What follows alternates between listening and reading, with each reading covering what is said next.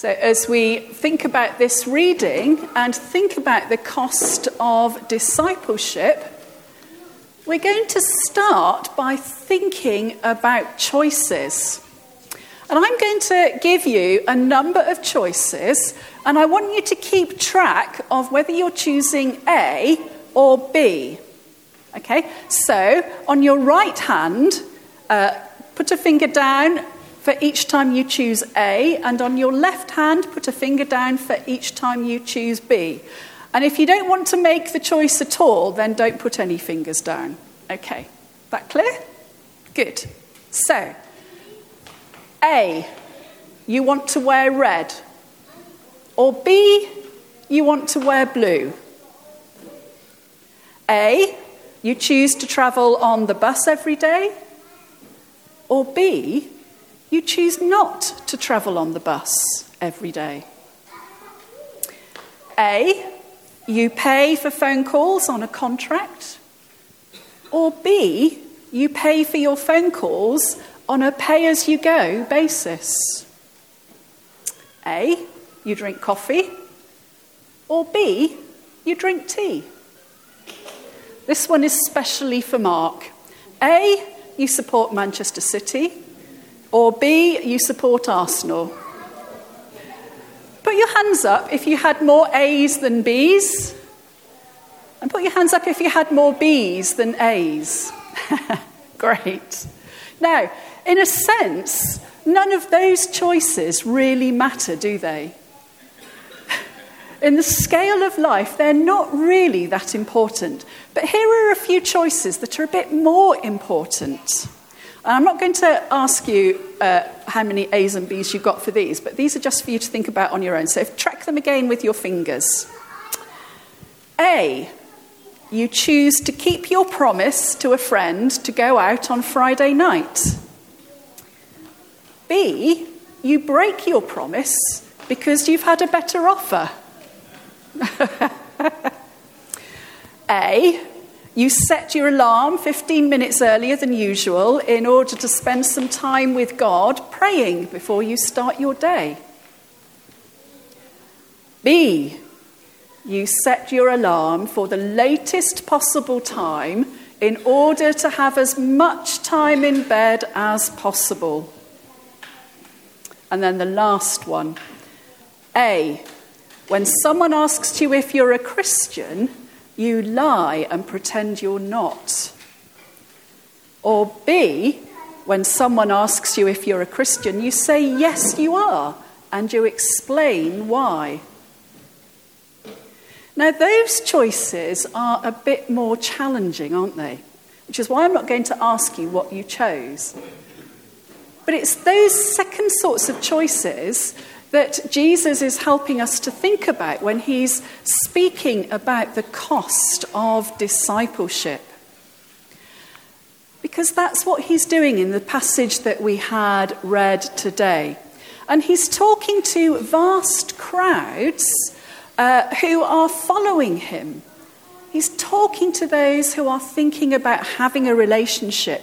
And he's making it plain to them what it might cost to be his disciples. Because he doesn't want them thinking that just being familiar with him is all that's involved in walking with him. He doesn't want them thinking that being physically close to him is all that's involved in following him.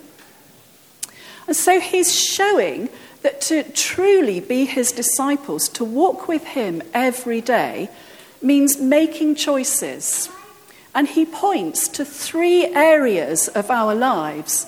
He points to our relationships. He points to the choices we make about the way we live. And lastly, he points to our attitudes to what we have. And to help us to understand all of that, he gives us 2 very short little parables. The parable of the tower and the parable of the king. So let's start by thinking about our relationships. The first area of our lives where we have to think about what it means to be Jesus' disciple.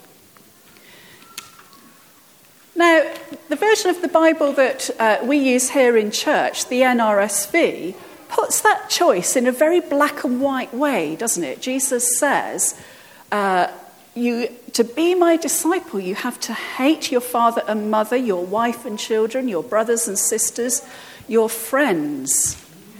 He's putting that in a very, very graphic way.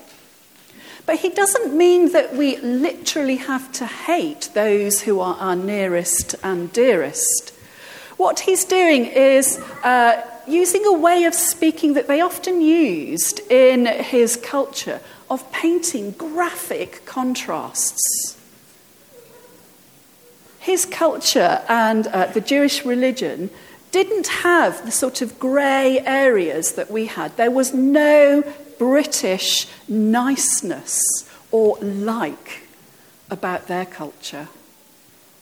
Often they would paint life in these graphic black and white ways. So light and darkness, or hate and love. And that's what Jesus is doing here. There's another translation of the Bible, the Contemporary English Version, that puts that verse like this, verse 26. You cannot be my disciple unless you love me more than you love your father and mother, your wife and children, and your brothers and sisters. You cannot come with me unless you love me more than you love your own life. Now that's a much easier way of understanding, isn't it, what Jesus is encouraging us to do. He's not encouraging us literally to hate our family and friends. What he's saying to us is that the cost of being his disciple in our relationships is actually he comes before all of our most important social relationships. Because we know that our social relationships, our family, our friends, those are the strongest social bonds we can have as human beings. And yet we know that with the best will in the world, sometimes our family and friends will hurt us or reject us or betray us. But what Jesus is saying here is that if we are truly his disciples, then he will never reject us or betray us. Our love for him comes first in our lives. Now, some of you who've been here for a while will probably have heard this story before, so apologies if you have heard this story. But as I was thinking about this, I was reminded of the time when I told my dad that I was going to marry Steve and he was going to be ordained and was going to be a priest in the Church of England. And my dad sat me down and said, "Can't you tell him to give that up? Can't you persuade him to go back to teaching maths? Because you'll be much better off if you do that. If he's ordained, you'll just be living in poverty your whole lives. Can you not persuade him to give up the idea of being ordained?" Now, I loved my dad dearly, but my dad wasn't a Christian, and he didn't understand what it meant to put God first and to want to obey what God wants us to do. And so I had to say to him, "No, Dad, I can't do that because God is calling Steve to be ordained and he wants me to marry Steve. So therefore, this is what we're going to do. We have to put God first, and this is what we're going to do. And we're going to trust God to provide what we need." The next day, my dad apologised to me for saying that. And it was the only time in his life that my dad ever apologised to me for anything at all. But actually at the time, I was A, very angry with him for saying it to me, and then B, very sad that I had to say to him, "No, Dad, I can't do that. We have to do what God wants us to do." I say that's just one example of how sometimes it might be, if we're truly Jesus' disciples, that what he wants us to do has to come before what our family might want us to do, if what they want us to do takes us away from following Jesus.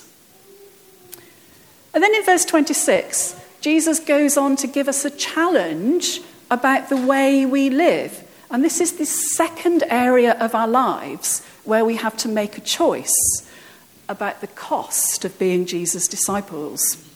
Jesus says, "Whoever does not carry the cross and follow me cannot be my disciple." Now, these sound like tough words, and the people following Jesus would have heard them as tough words as well, because they understood that the cross was the cruelest punishment in that society for wrongdoing. It was a very common way of punishing criminals. And so those listening to Jesus would have understood that that was a really uncomfortable picture, to carry the cross. But Jesus was telling the people that if they truly wanted to follow him, they would have to do so through all the daily trials of life. And that through those trials, they would learn what it meant to follow him with steadfastness and loyalty. And so he goes on to tell them two stories, which we'll think about in a moment, about the cost of doing that. Let's think about the first little parable that he tells us about the cost of building a tower. When we hear this short parable, we might immediately picture something like an important English castle with its round tower and its walls that can't be broached. That's the picture that we might have in our mind of a fortress or a city wall. But the way that Luke uses tower here can also mean just a watchtower. So the sort of wooden structure that a farmer might build to guard his crops, to guard his vineyard. But whatever sort of tower it was, it required the builder to dig really, really deeply to build a solid foundation on bedrock. And he's saying that anyone who starts such a project but doesn't have the stamina to finish it, to see it through to the end, will be laughed at by their neighbours. And in that honour and shame culture, as we were thinking about last week, that would have been a big deal. So to start something and not finish it would have been really, really humiliating. Now, the sort of structure that Jesus is talking about doesn't really matter. What matters is that he was saying that the cross, taking up the cross, following him, was not, in some ways, was not a sensible thing to do, that it was a costly thing to do. And the person who started to follow him without counting the cost is like the person who starts to build a tower and then can't finish it because they don't have enough money. And that example of starting a project without knowing if you can afford to finish it is an example that we understand today, isn't it? I mean, how many of us have done building projects at home, or maybe had our kitchens renovated and it's turned out to cost more than we thought? It's a common example that we can understand today. Here's an example from something that I've been doing. This is a blanket that I've been crocheting. And I saw this pattern and this wool, and I really, really liked it. And you could get all of the wool for the blanket in one bag for £26. And I thought, that's a really good deal. So I bought the wool and I downloaded the pattern and I started work on the blanket. And this is how far I've got so far. But I made a crucial mistake. I started to use a crochet hook bigger than the pattern suggested, not realising that if I did that, it would use up a lot more wool than I had bought. And so as I've been working on this blanket, and I don't think Steve's cottoned onto this yet, so if you see him, don't tell him. But gradually, I've been having to buy more and more wool in order to finish this blanket. So this blanket, which started out as a really reasonable thing to do at the cost of £26, is gradually becoming more and more expensive. Now, that's a prize example of exactly the point that Jesus is making. about counting the cost. So that's the first picture, about counting the cost. Because if we start to be his disciples without counting the cost, and we find the cost too much and give up, then we're going to be like the man who started building the tower and gave up. And then the second picture is this, of the king who's thinking about going to war with 10,000 men. But his enemy has 20,000 men. So Jesus says, what king would do that without working out whether he's strong enough to defeat the enemy? And if he isn't, actually sets up a peace treaty instead. Now again, that's a really easy little parable that we can understand, isn't it? So that's the second picture, the way we live, counting the cost of what it might mean for us to carry the cross daily. And we'll think a little bit more about that in a moment. And then the third area that Jesus speaks about, right at the very end of our reading, is our attitudes to what we have. The third and last area, where we have to make choices about the cost of being Jesus' disciples.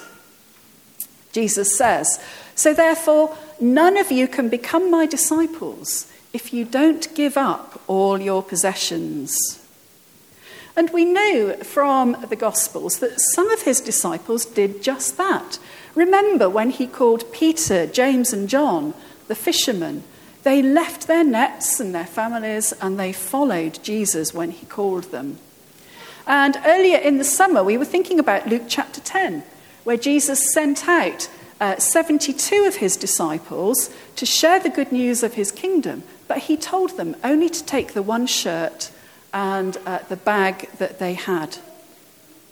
So what Jesus is doing here is to say that if we are going to be his disciples, part of the cost to that will be to have a radical attitude to our possessions, to what we have. And it's an attitude that for us runs completely against the flow of our culture, our society. Have a little look at this. I'm being held by an invisible force. New formula L'Oreal Elnet. This is no ordinary hairspray. For me, Elnet is the finest spray you can find. Here comes the science. Elnet's unique microdiffuser sprays microfine. I can hardly see it or feel it, but I know it's there, controlling my hair, until I brush it through. Trust your hair to an invisible force. New formula L'Oreal Elnet. Because I'm worth it. If we had to think of one strapline that summed up our culture, that would be it, wouldn't it? We receive that message from advertising, from the media, in all sorts of ways, that actually we are the ones that come first because we are worth it. Whether it's hairspray or trainers or new cars or whatever it might be, we come first because we are worth it. But Jesus is turning that completely upside down and saying it's not about us. It's about him. And so we hold what we have lightly. We use what we have to bless others. We may not give up all of our possessions in the way that Jesus was saying, but we hold lightly to what we do have so that we can bless others. We can put Jesus first. Because as Christians, what we believe is that it's not all about us. It's actually all about Jesus. And we pay that cost gladly because Jesus is worth it. The peace, the strength we have from being his disciples is worth holding on lightly to all that we have and using what we have to bless others. I said we'd think about what might be the costs for us of being disciples of Jesus today. And we've thought a little bit about holding on lightly to all that we have. Are there other ways in which it might cost us particular things to be Jesus' disciples today? Can anybody think of any examples where God has challenged them about being his disciples? Yeah, that's a good one. Thank you, Carol. Offering to help someone even though you might be rejected. That might be a cost for us, mightn't it? Any other examples that we can think of? Andre? Say that again. Consider our... Reconsider our priorities. Yes, thank you. Yeah, reconsidering our priorities. And our priorities as Christians might be very different to the world's priorities. So we might want to delay having a new car in order to give something to somebody else. Reconsidering our priorities. We might want to reconsider the way we use our time in order to give to others. So Jesus' words are quite challenging. If we're truly going to be his disciples, there's going to be a cost in terms of our relationships, of putting him first. There's going to be a cost to us in terms of the way that we live, carrying our cross daily, seeing through the trials and challenges that life throws at us. And there's going to be a cost in our attitudes to what we have, holding on to what we have lightly, rather than clinging on to it for all that we're worth. I found a lovely prayer which sums up what it means to be his disciples. So let's end with that. And as I read this for us, maybe you can think about what it is that God's calling you to do as you are his disciple. Good and gracious God, your Son, Jesus Christ, invites all people to follow him and become his disciples. Touch our hearts, enlighten our minds, and stir our spirit. Help us daily to take up our cross and follow him by living his word and proclaiming his good news to those around us. May our faith in you increase. May our hunger for the gospel intensify, and may our community here be strengthened as we learn to love one another as he has loved us. For this we pray. Amen.